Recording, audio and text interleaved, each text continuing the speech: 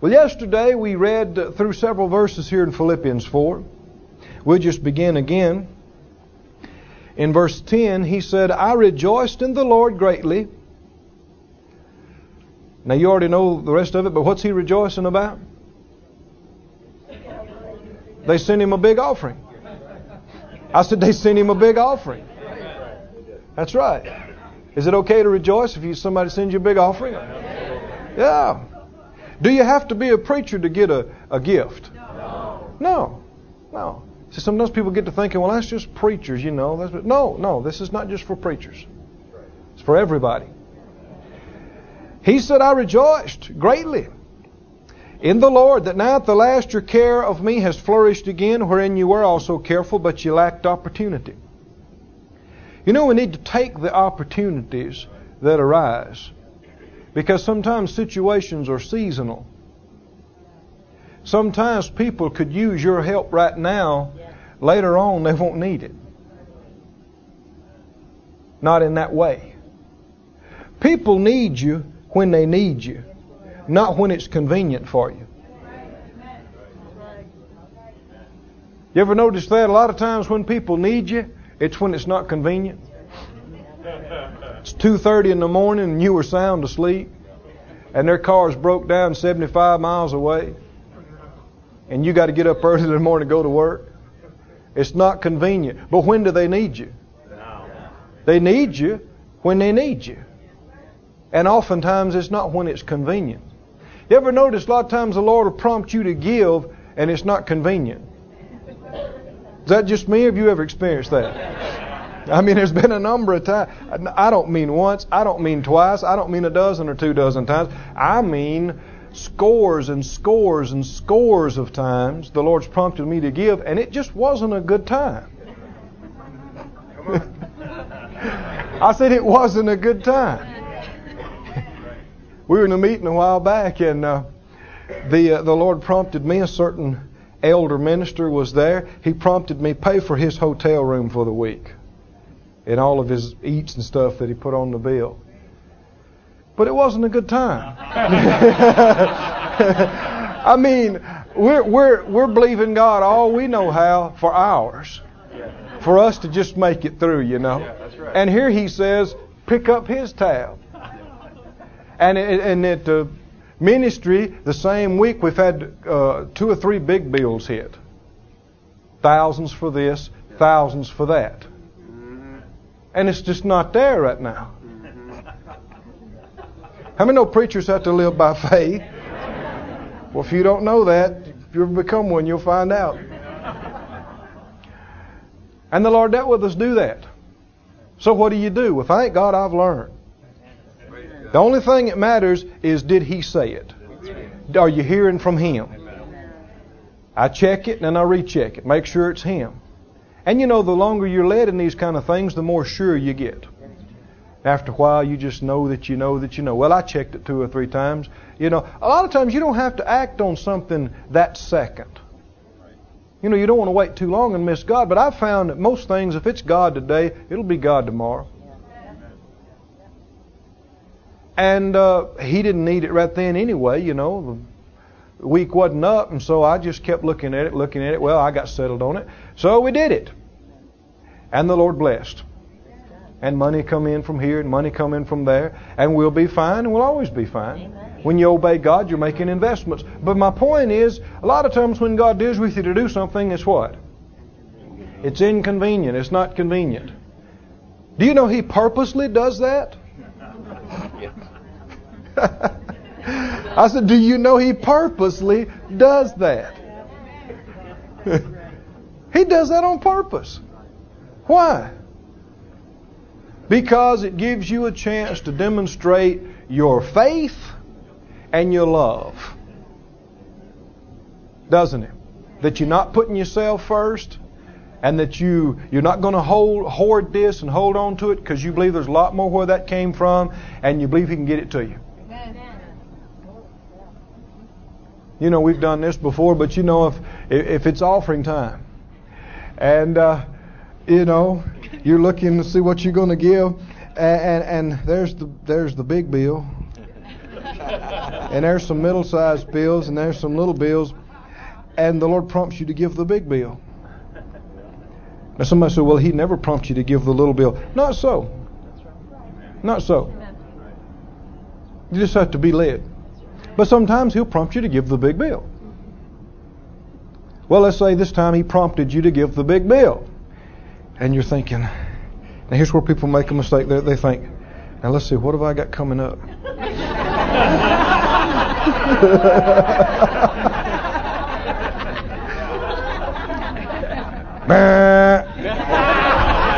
That's a mistake. That's a mistake. That's not the issue. I said that is not the... What is the issue? Is He dealing with me? Not are they telling a sad story. Not are they going to go under if I don't give. No. What's the issue? What is He dealing with me? Is He dealing with me to do? If He is, then the other is irrelative. It's not the point. But a lot of times, even if God's dealing with people to do that, they'll go, let's see, my house payment's just a week and a half away. Oh yeah, and the insurance. And a lot of times they'll reach and give the little bill. Well, why didn't they give the big one? If the Lord dealt with them, why didn't they give the big one? I'll tell you why. It's because they just weren't convinced that God could get it back to them in time. Come on. Lack of faith. See, that's the deal about tithing. I don't know how many times I've had people tell me, well, I want to tithe. I just can't. No, you just don't have faith. It's got nothing to do with dollar amounts. It's, do you believe God can take care of you? And here's another little clue, another little hint. You're going to have to believe God anyway. You're going to have to believe God anyway. There's a lot of times people have got, what they've got is not half enough to take care of what's going on, and the Lord deals with them to give a quarter of it or half of what they got away, and they hold on to it because they got. You're going to have to believe God anyway. Sure. Aren't you? Sure. And it's a whole lot easier to believe God when you got seed in the ground and you know you've obeyed Him. That gives you a ground to stand on, confidence to expect a harvest to come in. You're going to have to believe God any way you go. And it's a whole lot easier if you've obeyed Him. How do we get off on all that? What's the last verse we read? Opportunity. You remember that? Opportunity. There's some people that in years past, I was needing something right then, and they helped me. Nowadays, the things that we have are a lot bigger. They couldn't just take care of it, but I'll always remember them because they helped me at that spot. It's good to get in on the ground floor of some things. Years ago there were some people when nobody knew me or cared. There were some people who treated me like I was important. You know what I'm saying? And they saw something in me I didn't see in me. Well, and sowed into us and helped us, even though our needs were small at that time, helped us. But as far as I'm concerned, they'll have a part in years to come. And I'll always remember that.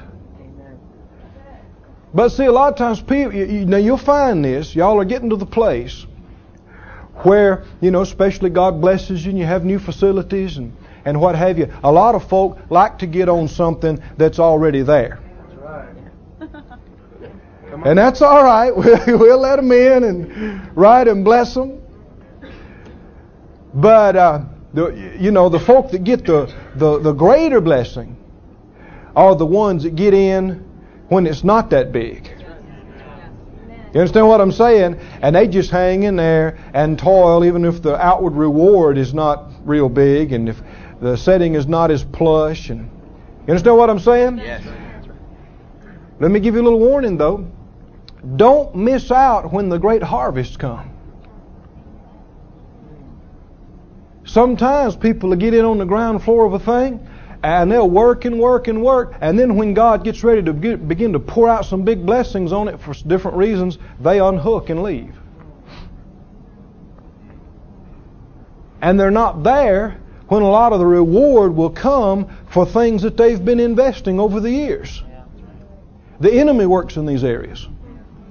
I said he works in these areas. So you be on your guard that you don't let anything hinder you. And if God hooked you, then you stay hooked. Right? Just stay hooked. I know, anytime you got things where you're dealing with people and personalities, you have opportunities for friction, offenses, you name it. I've worked with some of the best ministries in the world. I believe that. And people are people. How many know everybody's human? Aren't they? And you got people that walk closer to the Lord than others, but still people are human. And you just have to walk in faith and walk in love in any situation. And you don't know it all, and we haven't arrived. And I've had situations where I could have thought wrong and jumped out. But I always just come back to this. I'm in the army of the Lord. Jesus is the captain of my salvation. Amen. I am not a civilian. That's right. I can't just go where I want to go and do what I want to do. I can't transfer myself. That's right. That's right. All right. I can't. Now, see, a lot of people talk about Jesus as my Lord, but really He's just their Savior. If Jesus is your Lord, you can't do just what you want to do when you want to do it. You can't just change churches when you want to. You can't just change jobs when you want to. You can't just bail out of one marriage and into another. And you can't. We have such a huge problem today in our society with selfishness. That's the root of all kinds of problems. The Lord never said everything would be comfortable. Come on. It's amazing how people will pray, oh God, use me. Oh God, please use me. Oh God, use me. I just want you to use me. And then, some things happen. They begin to get used. And then they come back later and say, Lord, I just feel like I'm being used.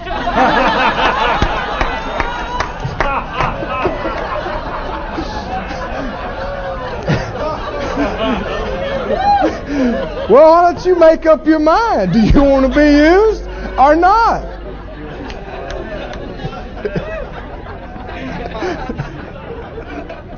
If you're in the military and you get stationed in Antarctica, well, that's where you go.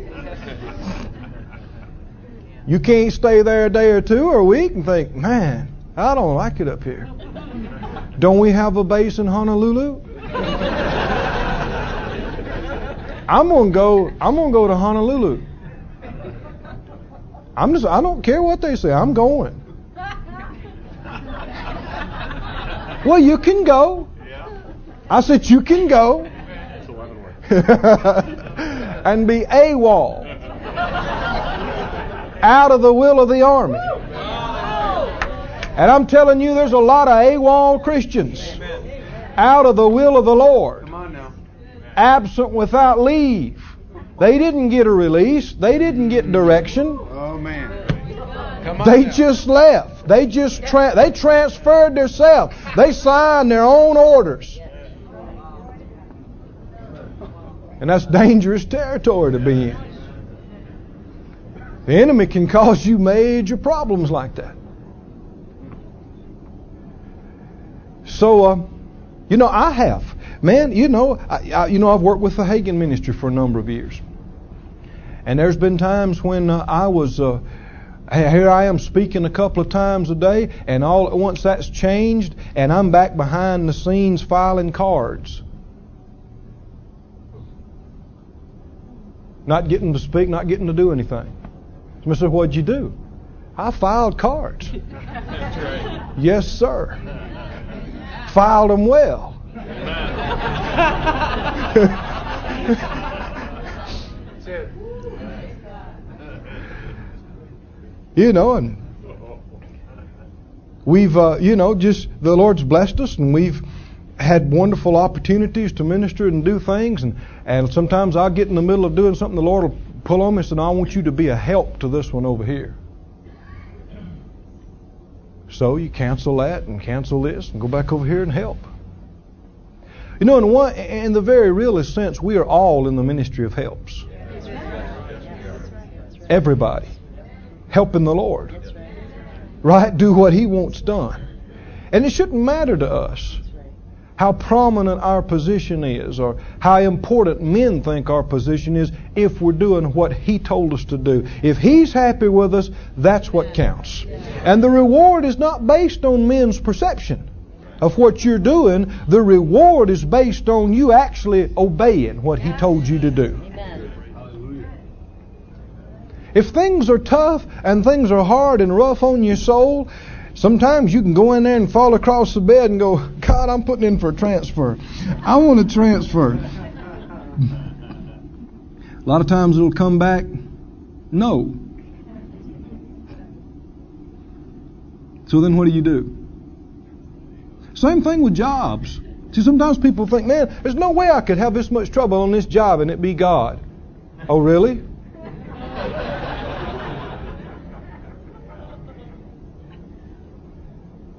No. See, a lot of times people don't realize how much flesh is there. And these situations are affording opportunities for you to deal with your flesh. For you to die to selfishness and die to ego and die to pride. And dying is not fun. Remember, crucifying the flesh, it's not easy, it's hard. And I know from whence I speak, I've been in some of these situations. It's tough, man. It hurts. You can cry and pray half the night, and the Lord won't say anything to you about it. Just, what do? Stay with it. But that's the people that wind up in the greater promotion. The folk that bail out and quit will miss good blessings that God had planned for them. And I don't know how come me to say all that, but I did nonetheless. Philippians 4. Philippians 4. He said you lacked opportunity. Take every opportunity to be a blessing. He said, "Not that I speak in respect of want, for I've learned." Now this is not just something that you get a revelation and you have to learn this in life experiences. He's learned in whatever state I am to be content. "I know both how to be abased and I know how to abound everywhere and in all things. I'm instructed both to be full and to be hungry, both to abound and to suffer need. I can do all things through Christ which strengthens me." I said to you yesterday, there's a poverty test and there's a prosperity test. What do I mean? Well, how's your faith when you experience lack? And how's your faith when you experience great abundance? There's dangers in both of those areas. The enemy will try to work on you. But keep your faith, no matter the situation. Your happiness doesn't come from stuff. It doesn't. A lot of times people think, well, when I can just get this house, then I'm going to be happy. If I could just get this job and this promotion, then I'll be happy. Hey, you're in for disappointment. That is not true. Well, if I could just get this and do this. There's a lot of single people. When I just find that right person, then everything will be all right. No, because you'll still be there. Whatever problems you had, if you don't change them, you'll just bring them into the relationship. And a lot of people's problems have to do with selfishness. And I'm telling you what, when you get into a marriage situation from a single situation, you got to be less selfish than you've ever been for it to work. And so, if you're single and you're believing God for that right person to come along, you need to be preparing.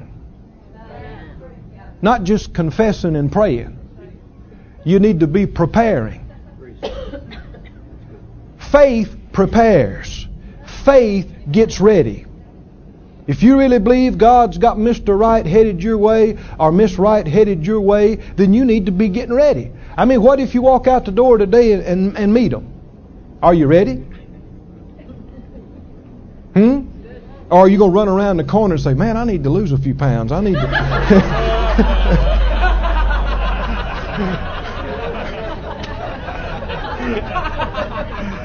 Now listen to me. This is the mercy of God.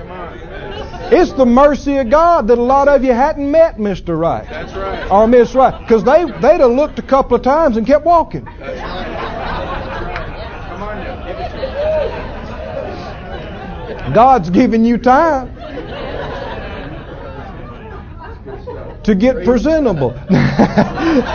Now, attractiveness involves two main areas. That's right.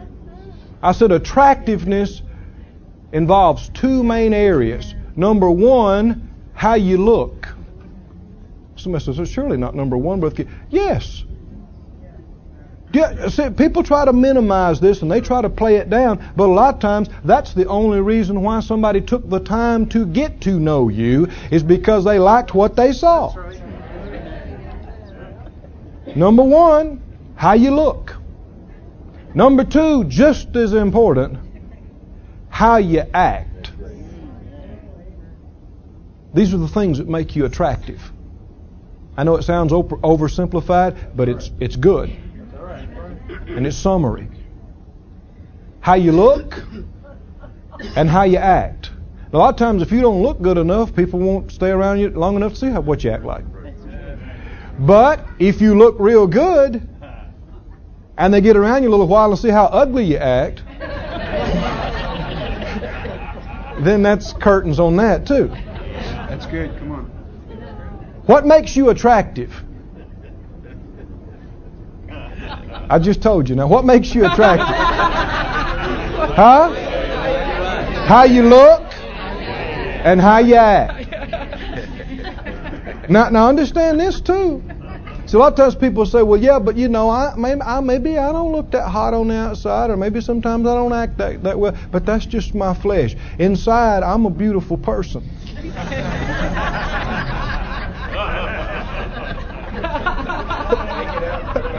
Listen, friend. The outside is a reflection of the inside. The proverb says, face answers to face in water or a mirror. If you look in a mirror or you look in a still pool, what are you going to see looking back at you? What's there? And he says, so the heart of man to man. You can tell a lot more about what's inside people than what you think by what's on the outside. The way people act, their attitudes, the way they take care of themselves or don't take care of themselves, goes on and on and on. But it's a reflection of what's inside. A lot of times people like to think, well, I'm kind of a mess on the outside, but I really got it together on the inside. No, not so. Not so. I've noticed this with churches. We've gone to a lot of churches and had a lot of meetings. And you just watch it. I've seen a pattern here. People that have thorough preparation outwardly have also prepared spiritually as a usual thing. You watch it. We've gotten to places before and the pastors leave us sitting at the airport for an hour and a half. They're nowhere to be found. For no good reason. And some of these airports, like some parts of LaGuardia or whatever, some of them, you don't want to just be sitting around there all the time. And here you are sitting, and finally they come and get you. And you can tell it's like, oh, we're having a meeting? Yeah, that's right. We're having a meeting. And you get to the hotel, no arrangements have been made. You got to put stuff on your own cards and everything. See if you can get a room. You can just mark it down. They haven't prayed either. You understand what I'm saying? Yes. See, the outward is a reflection of the inner. The natural is a reflection of the spiritual. It just is. But you watch the people that, the outward stuff has been done and the bases have been covered. You can just mark it down. They've been praying too. And they've been believing too. And they've been preparing too. The outward is a reflection of the inner. Whether it's personally, business, family, ministry. So, get ready. If you're believing for that special somebody, get ready. Everybody wants Mr. Perfect or Miss Wonderful. Right? Any single people in here this morning? Lift up your hand. I want to see. Okay, no wonder. A lot of single people. It's right for most people to be married. That's right. Not everybody. You don't have to be married, but it's right for most people to be married. If you're happy and content and satisfied being single, well, great, fine. But if you want to be married, it's right for most people to be married. And most guys, they're believing for Miss Amazing, Miss Wonderful. She's got to be a looker. Oh yeah, beautiful face, beautiful figure, sharp lady. Manners, spiritual, strong, faith, prayer. Right? And most ladies are believing for Mr. Wonderful, Mr. Amazing, good looking, good physique, nice dresser, clean, polite, well-mannered, gentleman, spiritual man, prayer, full of faith. Well, that's all fine and good, but have you ever stopped to think, what are they getting in you?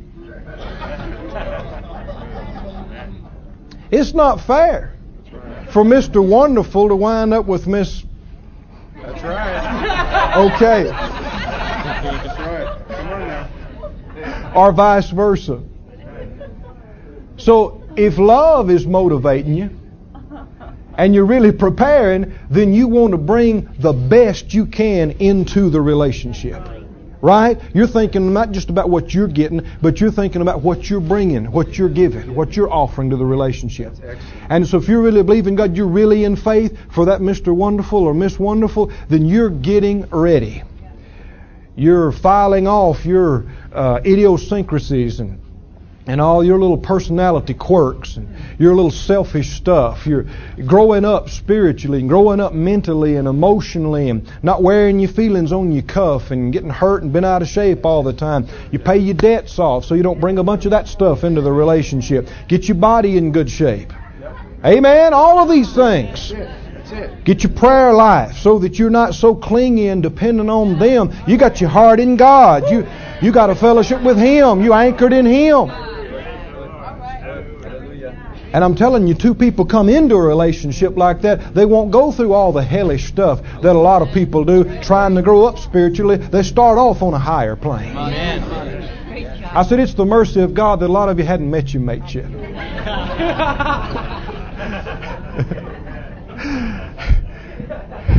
And what this has to do with Proverbs 4, I don't know. Whew. I'm trying to get here. Verse 14, he said, notwithstanding you have well done, that you did communicate with my affliction. He calls lack affliction. He said, you Philippians know also that in the beginning of the gospel, when I departed from Macedonia, no church communicated with me as concerning giving and receiving, but you only. For even in Thessalonica you sent once and again to my necessity. Not because I desire a gift, but I desire fruit that may abound to your account. But I have all and abound, I'm full, having received of Epaphroditus the things which were sent from you, an odor of a sweet smell. He's talking about money and things smelling good, a sacrifice acceptable, well-pleasing to God. But my God shall supply all your need according to His riches in glory by Christ Jesus. Yesterday we talked about who our source is. We need a revelation, and you can get an increasing revelation of who your source is. God supplies all of our needs according to what? His riches in glory. And He's able to do it by Christ. He has the right to do it by the redemptive work of Christ, but He does it according to His riches. We could say according to His resources, according to His abilities. I mean, if you're going to do something, you have to do it according to your resources. Not mine. You can't take my stuff. It's not yours. You have to use your things. Right? You can do for people according to your resources. But God does for us and meets our needs according to His resources. Are His resources great? Vast. Infinite. We need to meditate upon His resources and His abilities. God is so great. He has access to everything. And He can get it to us. He doesn't meet our needs according to our job. He doesn't meet our needs according to the government or the economy or according to our family. We must get our eyes off of all these things. Say it out loud. My job is not my source. The economy is not my source. My provision is not limited to natural things. God's your source. El Shaddai. He's our source. We look to Him for everything. The Lord reminded me, I didn't finish telling you that story yesterday about the single mother, that the little girl wanted the bicycle. Anybody remember that? Yes. Huh? Yes. I was talking about parents not telling children, don't always say, we can't afford this, we can't afford this. Teach them how to believe God. Amen. So you're limiting them to your check. We can't afford this. Honey, I wish I had a better job. I wish I had more pay. I'd do it for you. But we can't do beyond what my job allows. Is that true? That we can't do and we can't have beyond what our jobs allow? Are we limited to our jobs? That's a little weak. Think about it now. Get a revelation of this. Are we limited to our jobs? We shouldn't be. We don't have to be. But if you think that way, you will be. That's right.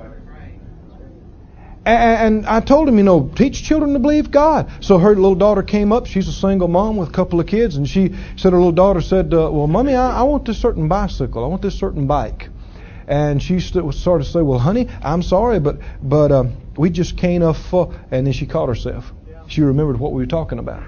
And she said, well, who is our source, Is my job our source? Are we limited to my little income here? Or does God meet our needs not according to Mommy's job, according to His riches in glory? Well, she said, well, honey, I'll tell you what we'll do. Sow one of your toys to some of these other kids or whatever. Sow some seed, and I'll pray with you. We'll agree for a bike. You know why a lot of parents won't do that? They're afraid little Johnny or Susie will be disappointed.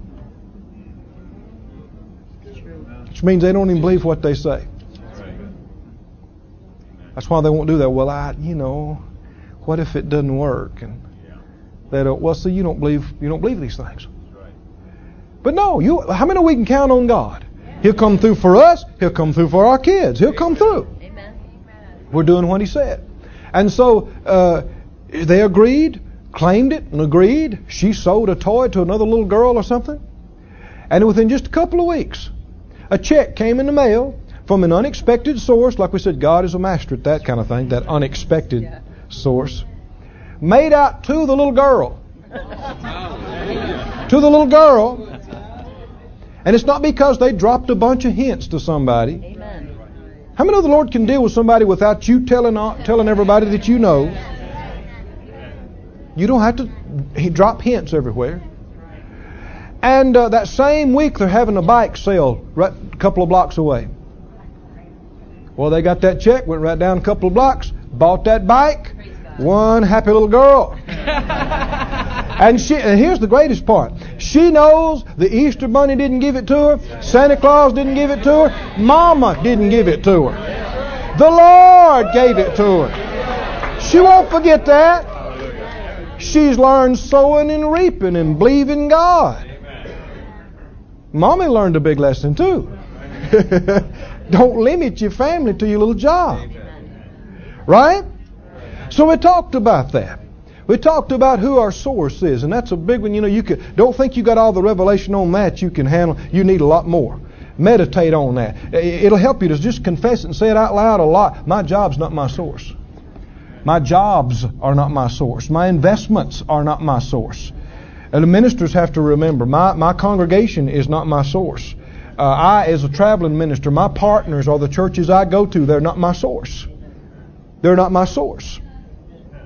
And man, that'll just free you up. I said that'll just free you up. It'll free you up.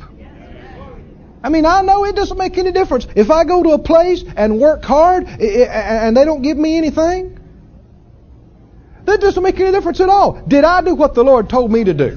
That's all. Did I do it? Because I know He's going to get it to me. He can deal with one lady in Nebraska, write me one check and solve my problems. Right? Easy. And it takes the pressure off of you, putting pressure off people. If you're operating in faith, you put no pressure on people. They're not your source. Now, God uses people, don't misunderstand me, but no particular person. Even if He deals with these people and they don't respond, He'll deal with somebody else. If they don't respond, He'll deal with somebody else. He'll get it to you. If a little dog has to bring it in a paper sack, sit it on your doorstep. And that is not as far-fetched as you might think. I mean, ravens brought food to the man of God. Right? Does he have resources? Does he have contacts? Can he do it? He can do it. You should be living better than your job income would allow. And I don't mean through debt.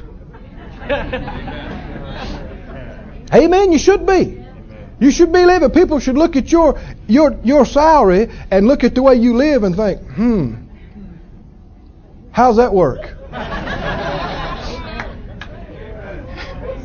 It's come back to me 2 or 3 times that the people have said about me when I wasn't there. I'm not talking about necessarily fellow Christians or ministers, but that came back to me just recently again. I heard this 2 or 3 times that they said they were talking about me in this certain place, a business that I had frequented or whatever, and they said, "What does that guy do?"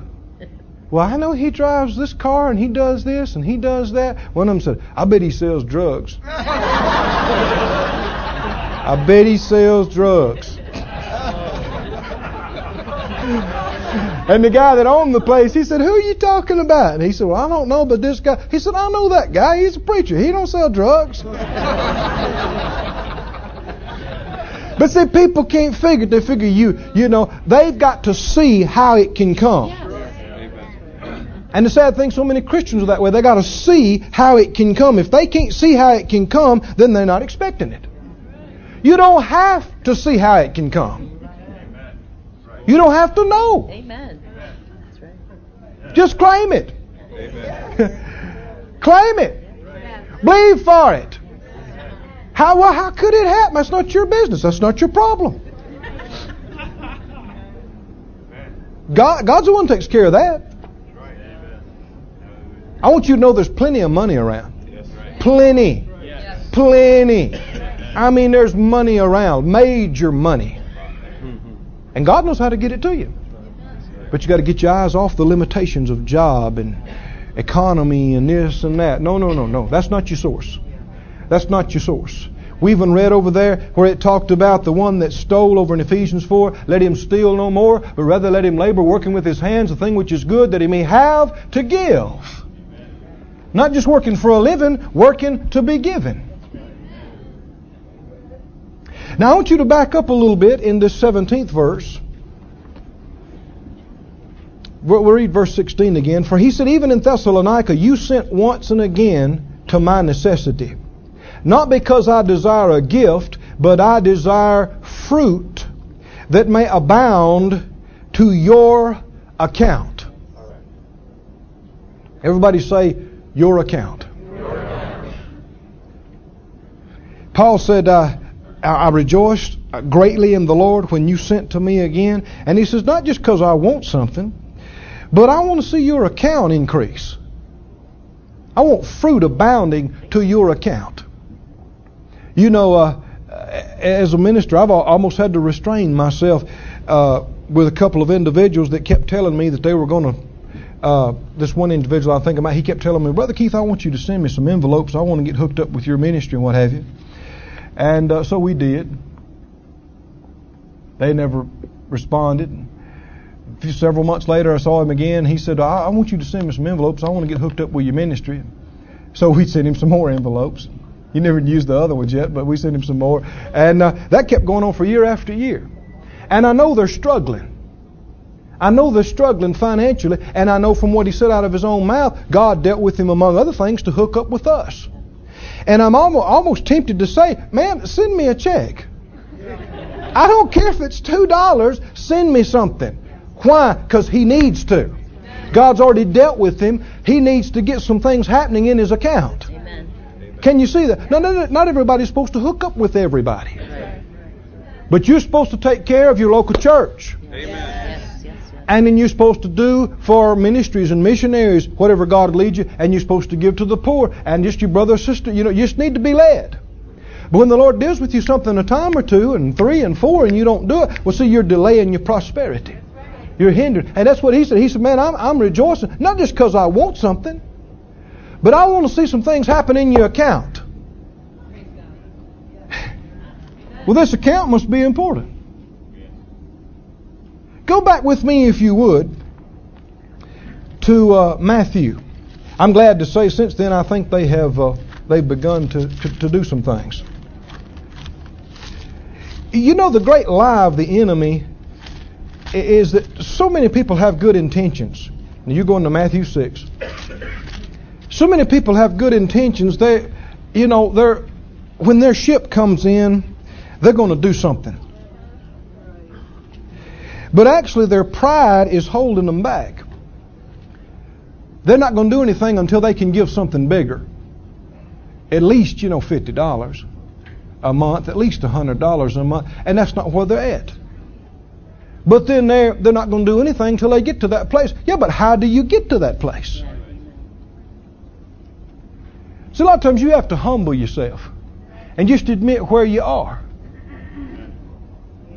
If you're at $1 a month place, well, that's where you are. But it's accepted not according to what you don't have, but according to what you have. And the big issue is your stewardship with what you have now. It's not what you're going to do later when you get... No, now. Now. Man, I know a man of God, a friend of mine, that he and his family just suffered and hurt, and year after year after year, he got a hold of this. And the Lord dealt with him to begin to send some support to a certain ministry, and so he began to send $1 here and there. $1 here and there. That's where he's at. Then he got to the place where he's going to send them $1 a day. Every day. See, there's something to be said about consistency. You need harvest coming in consistently, don't you? So you need to be doing something consistently. And it doesn't have to be big. But he began to give that $1, send that $1, get his envelope and his stamp, send that $1 every day. He said a lot of times he'd have to go out on the side of the road and pick up cans or bottles or something to get the $1 and the postage. But he was consistent, and I'm telling you, God honored it. After a while, he was able to bump it up to a couple of dollars, and then $5, and then $10. How many know $10 begins to add up, you see, every day, and then $20. And I'm telling you, the Lord's my witness, the man now has got a palatial home. He's got lake house paid for. Nice, better lake house than a lot of people have it, the regular house. Boats paid for, cars paid for, stuff. And he and his family used to have to split a Happy Meal on the road. That's where they were at. How did he start? Giving that $1. In Matthew, the 6th chapter, I want you to read this with me. Now, can you hang with me for just a little bit here? I didn't intend to say all those things in the front, but we did. But I don't want to go before we get some of these things out to you today too. So hold with me just a little bit here. Verse 19, Jesus said this. Verse 19, lay not up for yourselves treasures upon earth, where moth and rust doth corrupt, and where thieves break through and steal. Now he's not saying you can't have a savings account. He's not saying you can't have an investment. But you do have to watch about those things. He said, don't just lay up treasures on the earth. Where, people want to know, where is a good safe investment? On earth, there are none. Where's a good safe investment? See, a lot of times people like to project, well, hey man, there's no way you're going to lose money on this. Yeah, right. Like they know the future. I mean, if history has shown us anything, it's that some of the most stable, seemingly solid corporations and companies can go belly up just like that. Where's the safest place? On earth, there is no absolutely safe investment. Now, if the Lord leads you to do something, go ahead and do it, but you better be led. Sometimes He'll lead you to go get that out. Right? And if you're smart, you'll do it, and you won't lose. But just know this, there are no totally safe earthly investments, because on earth, what can happen to it? Moth and rust can corrupt it, and thieves. Boy, that's stuff you got to watch out for. Are there any big corporate thieves? Oh, buddy. Thieves break through and steal. But lay up for yourselves treasures in heaven. Is there a safe place where we can put it? Heaven. Yes. I said yes. Where neither moth nor rust doth corrupt, and where thieves do not break through nor steal. For where your treasure is, there will your heart be also.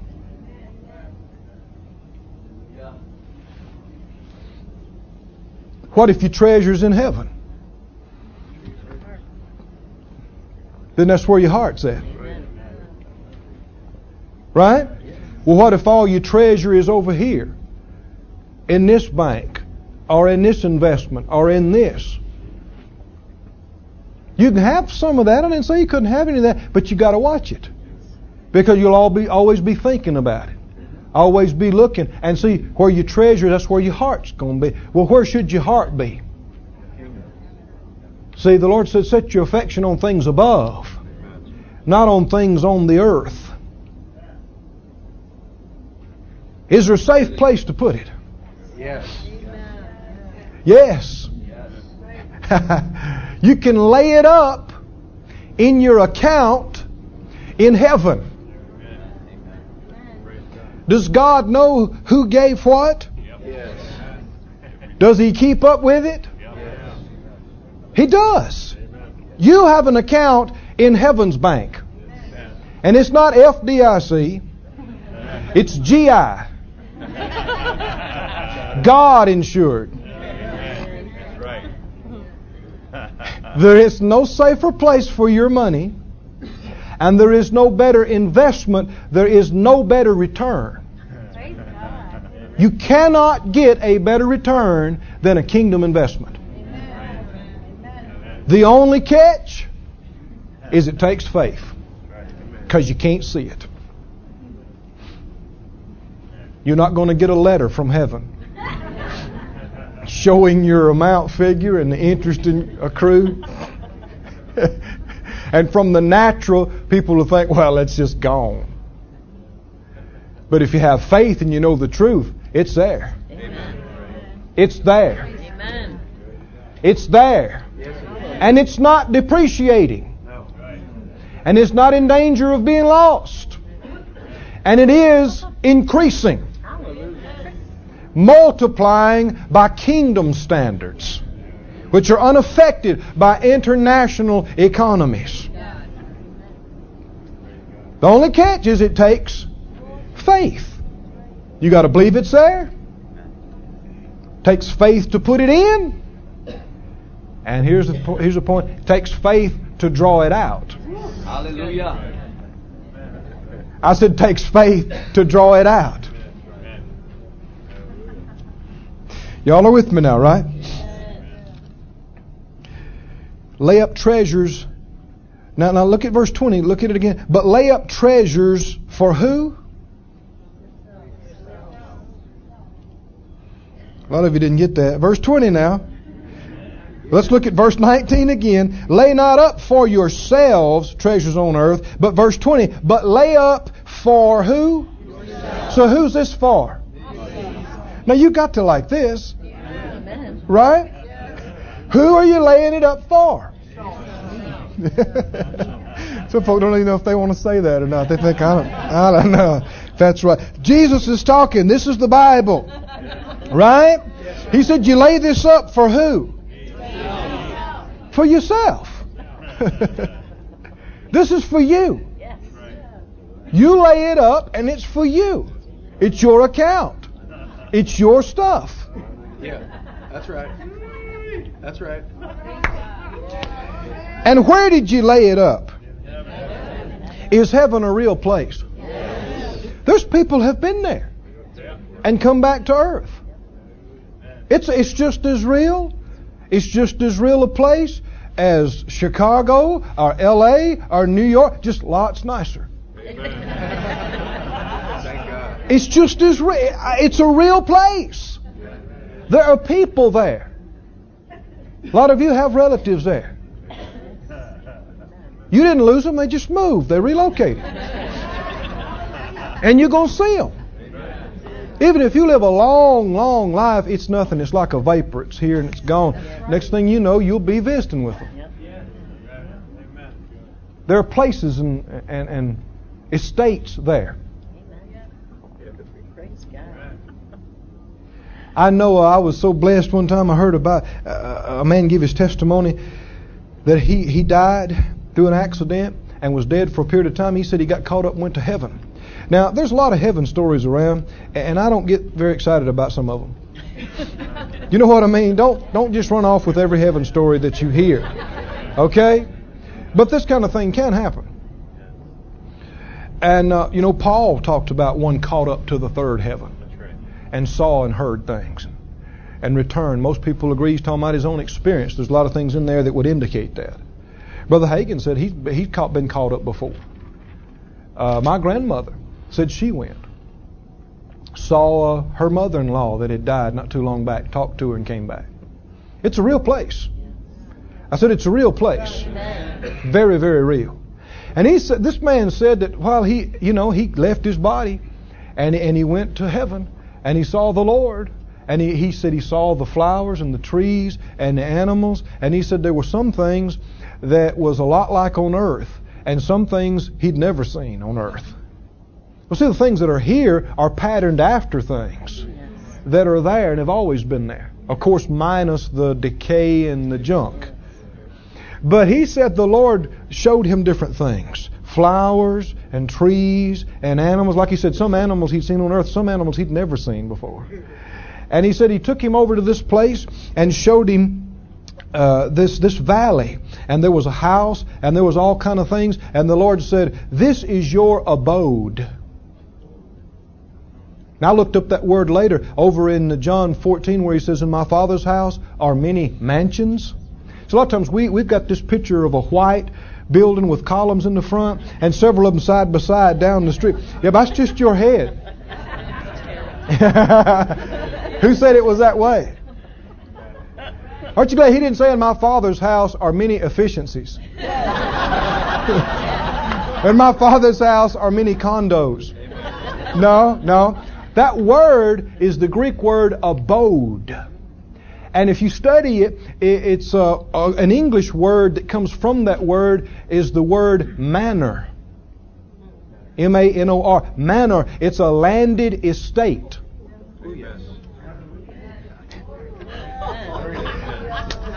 So we've had thinking, but that doesn't mean that's the way it is. The word manor comes from that word abode or abiding place. Landed estate. He said that he was so thrilled. He said, man, he had real estate. He's got a whole valley. And he said everything he looked at is just what he liked. It's just what he liked. That's the way he would have done it. You know. And he said the Lord looked at him and said, I know what each of my children like. And I custom build each of their abodes for them.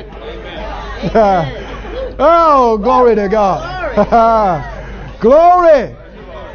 Now that sounds like Jesus. That sounds just like Him. Just like Him. I said all that to say, heaven's a real place. Well, they have a type of a banking system there that affects the life here and now. There are accounts that we have. Paul said that fruit may abound to your account. Do you have an account? Now, like we already said, God doesn't use computers. They're too archaic and crude for Him. He wouldn't use them. I don't know exactly how the system works, but there is a sort of a file with your name on it. And how many know God keeps good books, good records? He knows exactly what's in your account,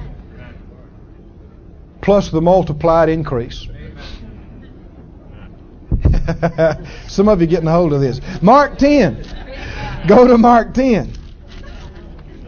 Glory, glory. I custom build. Custom build. Oh my. We can be blessed down here, but you know it's going to be amazing when we get there. It's going to be absolutely amazing. Man, everybody ought to go to heaven. Whew, boy, you don't want to miss all of that. Mark 10, verse 17. When Jesus was gone forth into the way, there came one running and kneeled to him and asked him, Good master, what shall I do that I may, now get this phrase now, that I may what? Inherit eternal life. Now what's he wanting? Eternal life. Now keep that in mind. And Jesus said to him, Why callest thou me good? There's none good but one, that is God. Now, if you look at the other accounts, this is also in the other gospel accounts, Luke, you'll find it. And the rich young ruler said, What good thing can I do? Now see, of course, they're law works oriented. What good thing can I do to get in the kingdom, to inherit this eternal life? So he's asking him about the good. Verse 19, Jesus told him, You know the commandments. Don't commit adultery. Don't kill. Don't steal. Don't bear false witness. Defraud not. Honor your father and mother. He answered and said, Master, all these have I observed from my youth. Well, he hadn't been a bad man then. Then Jesus, beholding him, loved him. There was something good in him. Jesus, you looked at him and love came up in him. He loved him and he said, One thing you lack. Well, that's not a lot. One thing. But it depends on what thing that is, you know. Go your way, sell whatever you have, and give to the poor, and you shall have treasure in heaven. And come, take up the cross, and follow me. Now let's stop right here. Did he say, give away everything you got, and of course you'll lose it, but you'll have me? Is he talking about throwing it away? Did he ask him to take a vow of poverty? No. And yet people have read that into these things. Did he say, now, you know, give away everything you got, and I don't want you to ever have anything else the rest of your life? That's not there. That's not there. He didn't say, give away everything you got, You can't serve me and have any money. And just, it'll be gone, but you'll have me. No. And that's what this young man didn't understand. The Bible said he was sad at that saying. He went away grieved, for he had great possessions. He didn't know what the Lord was telling him. He wasn't telling him, you can't have anything if you serve me. He's telling him, I want you to transfer your wealth to my system.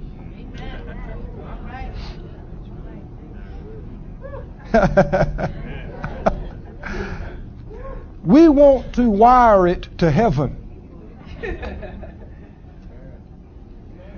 Number of reasons why. Number one, your faith is in your stuff. And we got to get your faith out of your stuff and into me. Number two, your possessions will be safe in your account in heaven, and therefore access for you to do all the things that you'll need to do to follow me. You ever read what the Lord told us to do to follow Him? It takes money. I said it takes money. Have you ever read? Go through the gospel accounts. Read carefully what He told them, the disciples, and us to do. He said, have block parties and pick up the bill.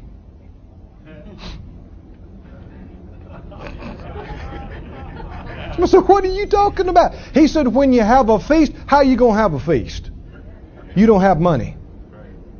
He said, call the lame, the blind, the poor, call them all and put on a big feast for them. How are you going to do that? You entertained lately? Have you entertained lately? You take 50 people to McDonald's. You better have some money. Is that right? He said, the example of go thou and do likewise applies to the Good Samaritan. Found a man on the side of the road and picked him up, took him to what would have been the hospital and care facility of that day, paid money for his bill, left extra money and said, if you need something else, I'll take care of that. You got to have money. Yes. Just pick people up off the side of the road, take them to the hospital, pay all their bills. Right. Did the Lord tell us to do this kind of thing? Right. He taught tithing. He taught giving to the poor, honoring your father and mother. How are we supposed to do that and broke and penniless? Take the gospel to every creature, fulfill the Great Commission, go all over the world, preach, have crusades, build churches. How are you going to do that with no money? This man talked to him about eternal life, and Jesus talked to him about money. Verse 23, here's a revelation you need to get. I just got this recently. Verse 23, after the man was sad and he went away grieved because he had great possessions, Jesus looked around about him and he said to his disciples, how hardly shall they that have riches enter into the kingdom of God? And then they went on. The disciples were astonished at his words. Jesus answered again. He said, children, how hard is it for them that trust? See, that's the problem right there. The faith's in their money. That trust in riches to do what? Enter. Enter. How many are born again? We're already in the kingdom. Amen. Amen. We're not trying to get in. We're in. Jesus didn't say that having money in the kingdom will hinder you. No, He said money can hinder people from getting in. Oh, do you see that? This man's trying to get in the kingdom, but his money's in his way because he's used to trusting his money. You can't get in the kingdom trusting your money as your Savior and deliverer. You got to put your faith in Jesus. Amen. We're in the kingdom. Amen. Not trying to get in, we're in. Amen. We're in. Now you can go to 1 Timothy. I'm trying to wind this up, guys. You don't want me to keep back anything good from you, though, do you? 1 Timothy 6. Are you here? Verse 3. 1 Timothy 6:3. 1 Timothy 6:3. He talked about if any man teach otherwise than what he's been telling them and teaching them, and doesn't consent, this is 1 Timothy 6:3, doesn't consent to wholesome words, even the words of our Lord Jesus Christ, and to the doctrine which is according to godliness, He's proud, knowing nothing, but doting about questions and strifes of words, whereof cometh envy, strife, railings, evil surmisings, perverse disputings of men of corrupt minds, destitute of the truth, supposing that gain is godliness. From such withdraw thyself. Now you got to stop right here. Who is he talking about? He's talking about people who are not submitting to good doctrine. They are proud. They are arguers, corrupt minds. Are you getting this now? These are the kind of people he's talking about. And he said they think or they suppose that gain is godliness. Does gain make you godly? No. Does money make you godly? Stuff doesn't make you godly. But it doesn't have to keep you from being godly either. He goes on to say, from such withdraw yourself. Now this applies, Christians can be covetous. And if you sense that people that you're around, that they're just always thinking about money, and money on the brain, withdraw yourself. Don't hang around that all the time. He went on to say, but godliness with contentment is great gain. For we brought nothing into this world, and it's certain we can carry nothing out. Like one individual said, you never saw a hearse pulling a U-Haul.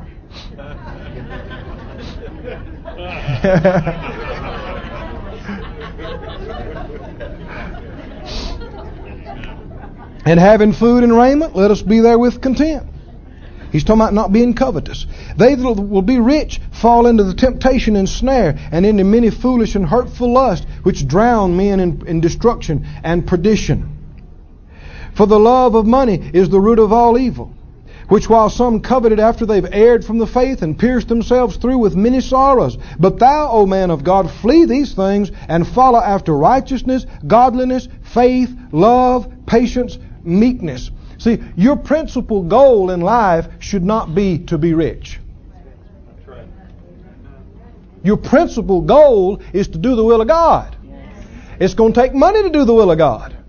But your principal objective is not just being rich and seeing how much stuff you can accumulate. If that's your principal goal, then you're going to be pierced through with many sorrows. You're going to get off track. You understand? And that love for that money and that craving for that stuff is going to, be a root of all kinds of evil and problems in your life.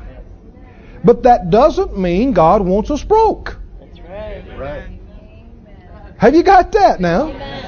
See, people have taken some of these things and misunderstood them and twisted them. And no, it doesn't mean He wants. We just got through telling you, how can we do all that He's told us to do and be broke? You can't. But He said, verse 12, fight the good fight of faith, lay hold on eternal life, whereunto you are also called, and you professed a good profession before many witnesses. Everybody say, lay hold. Lay hold. Lay hold. Lay hold. Now what did that rich young ruler come and ask him about? Eternal life. And he told him, sell what you have, give to the poor, you'll lay up treasure in heaven. Now go back there. Go back to Mark 10. I left there too quick. I need to get one thing in here. Hold your place in 1 Timothy. Mark 10. There's a few questions here that you need to have answered very solidly in you before we leave today. Mark 10.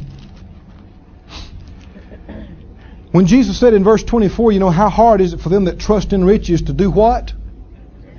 Enter. To get in.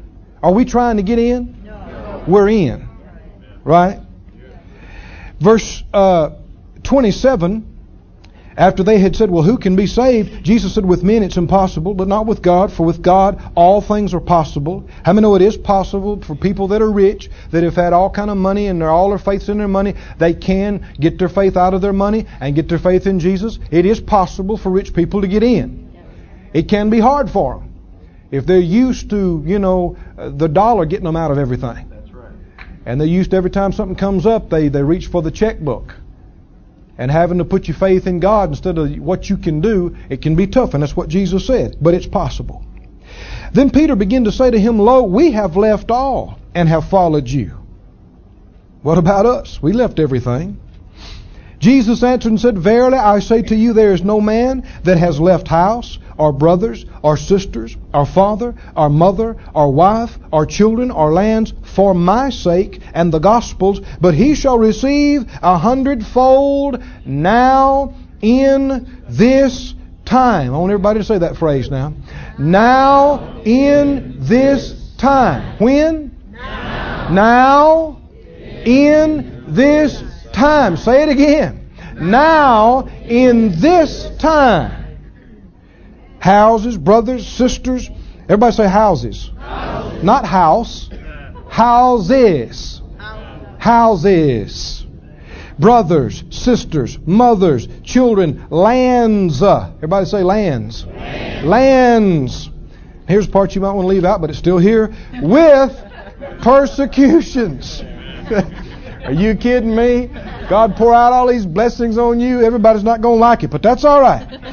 And in the world to come, eternal life. See, that's what the young man came and asked him about, was the eternal life. And he told him to take what he had, sell it, he'd have treasure in heaven. And then when they asked him, well, Lord, we've left some stuff, he said, yeah, and I'm telling you, you're going to receive 100-fold now in this time and in the world to come, eternal life. Here's the question. Do we have an account in heaven? Yes, if you're a giver. Do we have an account in heaven? Yes. Whose account is it? Who's it for? It's for yourself. Right? Now, when does it do us any good? This is the big question. Now in this time. And you can't beat that with a stick, man. And in the world to come. When does it benefit us? Now and later. Now in here, then and there later. Excellent. Oh, glory to God. You see, the problem people have put their own thinking on this in that they say, they read this and it says, Jesus told the rich young ruler, go sell what you have, you'll lay up treasure in heaven. And they add a verse in there that's not there. They think Jesus said, and you will lay up treasure in heaven where thou canst not touch it till thou diest. Is that there? How is it there? It's not there. Well, how do you interpret Scripture and understand Scripture? In the light of other Scripture. A few verses down, he explained where the benefits of this account is. Because they said, well, Lord, we left some stuff. I mean, he didn't give up his, but we gave up ours. What about us? He said, listen, you didn't leave anything for my sake in the kingdom, but you shall receive 100-fold now in this time. Now in this time. Now in this time. And in the world to come, eternal life. Oh, glory to God. Glory to God. We're blessed here. We're blessed there. We're blessed everywhere. 1 Timothy 6. Go back to here in closing. Now notice a phrase that keeps coming up here in verse 12. Fight the good fight of faith. Do what? Lay hold. Lay hold on eternal life. Now when do you do that? Where do you do that? Where do you fight the good fight of faith? Here and now. Well, where do you lay hold? Here and now. See, eternal life is a big thing. It doesn't just mean being born again. That's part of eternal life. And eternal life doesn't just mean living forever. If that's all it means, then the sinner's got it too. Yeah, that's right. Amen. That's right. Do you see that? Now, it is not just eternal existence.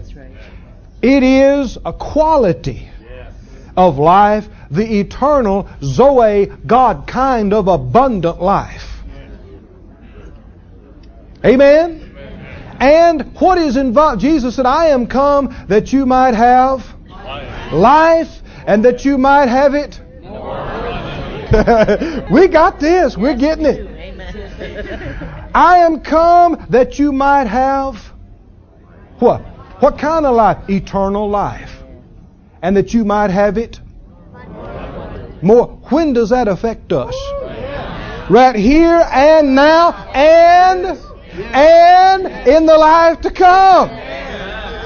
What areas does that encompass? Well, it encompasses your spirit. It encompasses your soul. It encompasses your mind. It encompasses your physical body, your health, and it encompasses your financial and your material realm. Abundant life. But what do? You make deposits in that heavenly account, and then you must what?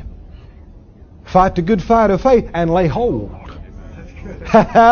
Lay hold on eternal life. Now keep reading. Verse 17. Charge them that are rich in this world to get rid of that filthy lucre. Because there's no way you can serve God with all that money. It's not there. It's not. If you'll notice, see, he deals with two categories. Verse 9, they that will be rich. Yes. Verse 17, them that are rich. Yep. If your whole goal and objective in life is getting rich, you got some major adjustments to make. Yes. Because your major goal should be obeying God, doing His will. Amen. It's going to take money to do it, but that's not the main thing. Main thing is doing it, doing His will. But those that are rich in this world. No way you can misunderstand. He's talking about stuff. You got money, you got stuff. They what? Now, I've mentioned some things to you here that you need to watch out for. I mentioned a poverty test to you, and I mentioned a prosperity test. Here's some of the issues right here. What is the Lord warning you? If you do what we're talking about, what we've already talked about, God's already been blessing you, but He's going to bless you, I'm telling you, far beyond what you have thought. Far beyond. You got a little vision, and that vision is nothing beside what God's got for you. Amen. Your little vision, it's okay for the rest of the afternoon, maybe. But God's got a vision for you. If you'll obey Him, and if you'll do what He says, He wants to add to you beyond places you never dreamed about being financially and materially. But there's some warnings. There's some warnings. There's a reason why God can't use everybody like this. There's a lot of folk, man. I mean, if they had $1 million, they wouldn't be in church next Sunday. They'd be down in the Bahamas, backslid.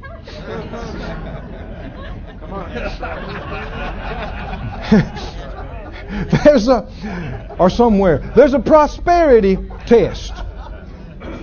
Just like there's a poverty test. What did He say? Warn them, charge them that they be not what? High-minded. You still you. I don't care how much money you got. Right?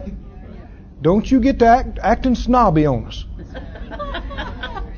Riding that new Mercedes or that new Lexus, live in that big house, wear all those nice things. You the same old girl. You the same old boy. Don't try to pull nothing on us. We know you. We knew you when you didn't have a pocketbook. Didn't have a bag, didn't have anything to put in it if you had it. Excellent. You got to always remember where God brought you from. Always remember that it could change tomorrow if you quit serving God. It's only by His grace. It's only by His blessing. And remember why you're that way. So that you can establish His covenant. So that you can further His kingdom. And so that you can be a witness yourself of the goodness of God. But it all comes back to Him. All comes back to Him. Don't be high-minded. And don't trust in the uncertain riches. See, a lot of times when you're poor, man, you got no recourse. You got to trust God. There's nothing else you can do. But a lot of times when you got money and you got contacts where you can pick up the phone, you can call this one, you can write a check. That doesn't mean you do it. When something comes up, you don't just start writing checks and making phone calls. You start praying. Just like you did when you didn't have anything. Looking to God just like you did when you didn't have anything. Right? Trust not in those uncertain riches, but in the living God who gives us richly all things to enjoy. People say, well, you know, the Lord, He promised He'd meet our needs. He didn't say He'd give us our... What, you hadn't read the Bible? Silly thing. He sure did. Talks about desires all through the Bible. Talks about just plain old enjoying stuff. Folks say, why you got that? I enjoy it. That's right. What purpose does that serve? I enjoy it, and He gives me richly all things to enjoy. Yeah. Excellent. I just enjoy it. Verse 18. The more money you got to know these things now. That you what? Do good with that money. That you be rich, not just in money, but rich in good works. Good works. Ready. I mean, at the drop of a hat, you carry your checkbook with you. Right? Got a big roll of cash in your pocket. You are ready. I said you ready. Big bills in the pocket. Credit cards with open amounts. Paid for.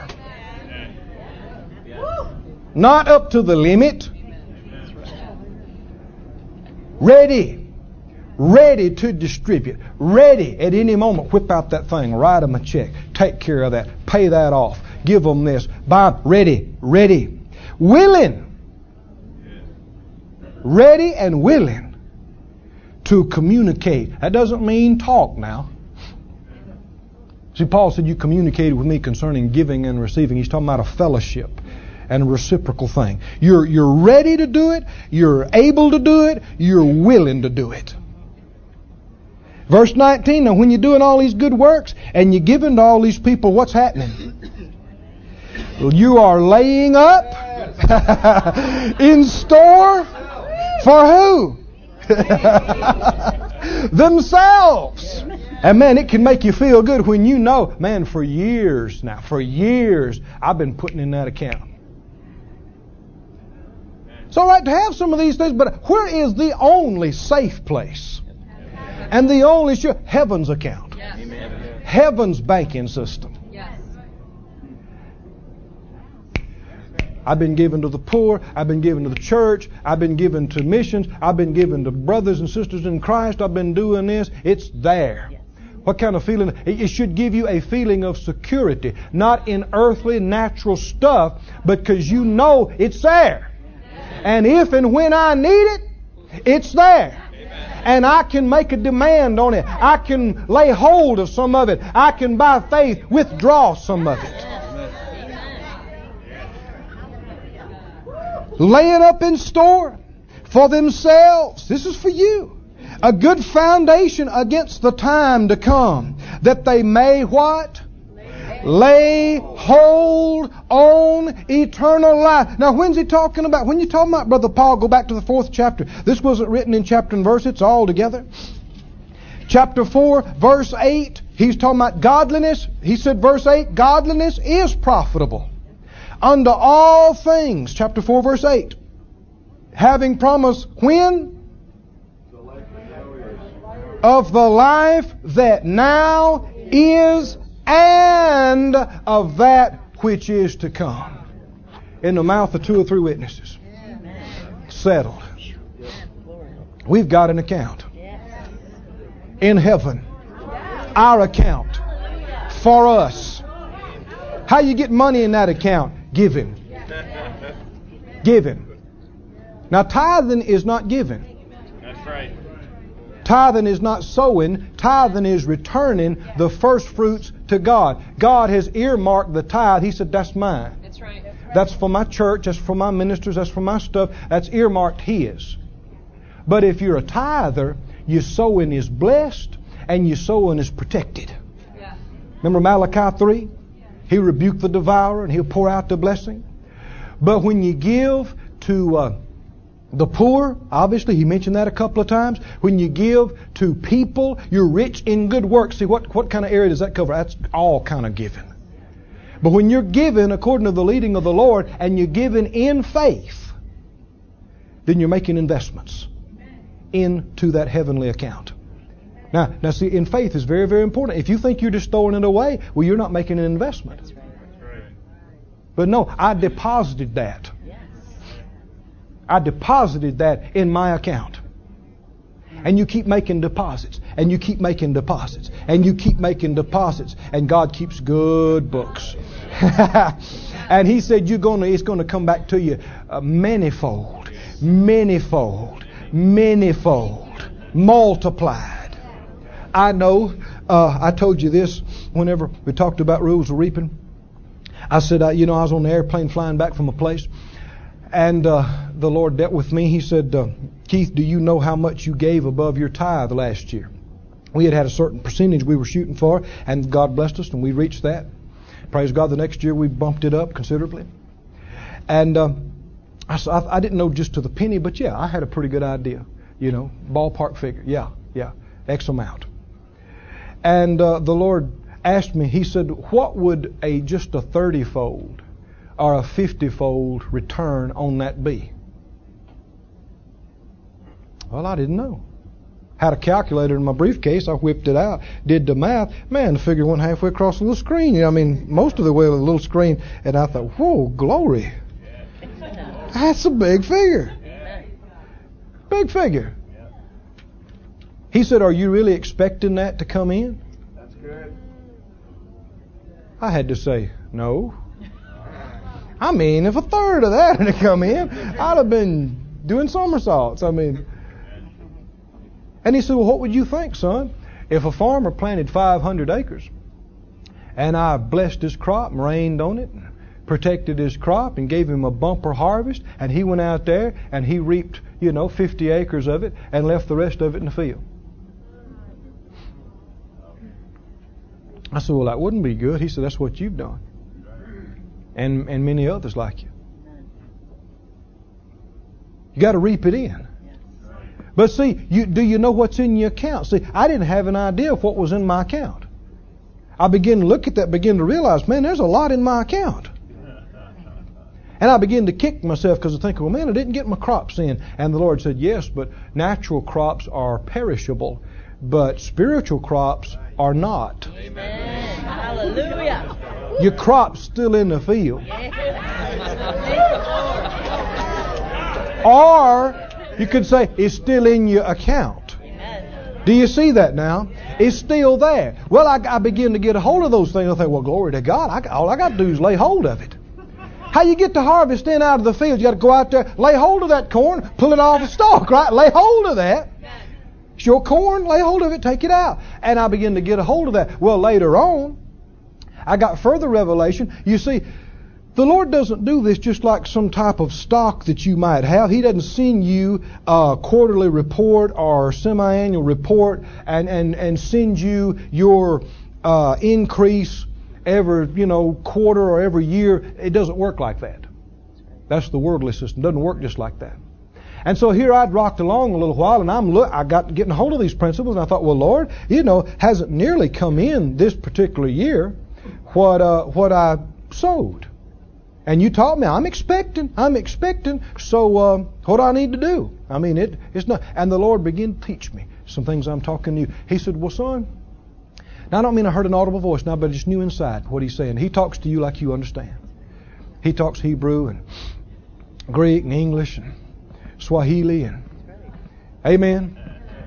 Understand Southern and Northern and whatever you are in need.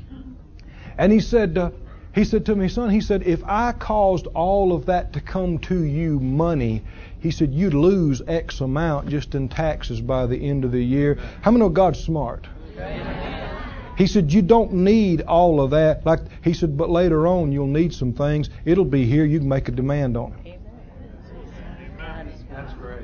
See, it doesn't just come just in increments, but it's there. And then you get up to something where you need, and you're believing God for something. Huh? Have y'all given? Have you been sowing? Has the church given and been sowing? Then the church has an account. You got your personal account, but the church has an account. And the church, under the leadership, needs to make a withdrawal. We need to make a withdrawal.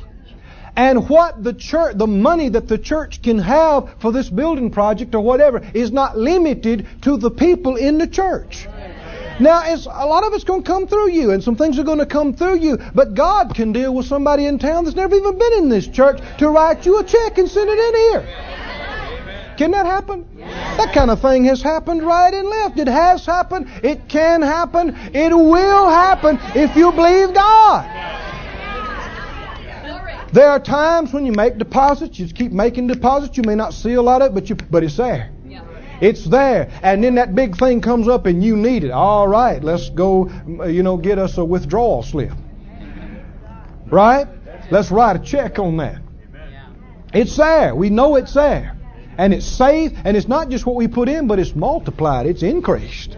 Manifold, and we can make a demand on it. We can lay hold of it toward the end of abundant life, and we can withdraw it from our heavenly account. And God is willing and able to get it to us in timely fashion and appropriate channels, and we'll have all and abound to every good work. Amen. Can you say amen? Amen.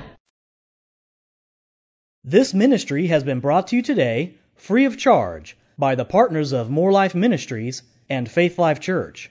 If you would like to help send this word to others at no charge, you can become a word sender today. For more information, visit our website at morelife.org.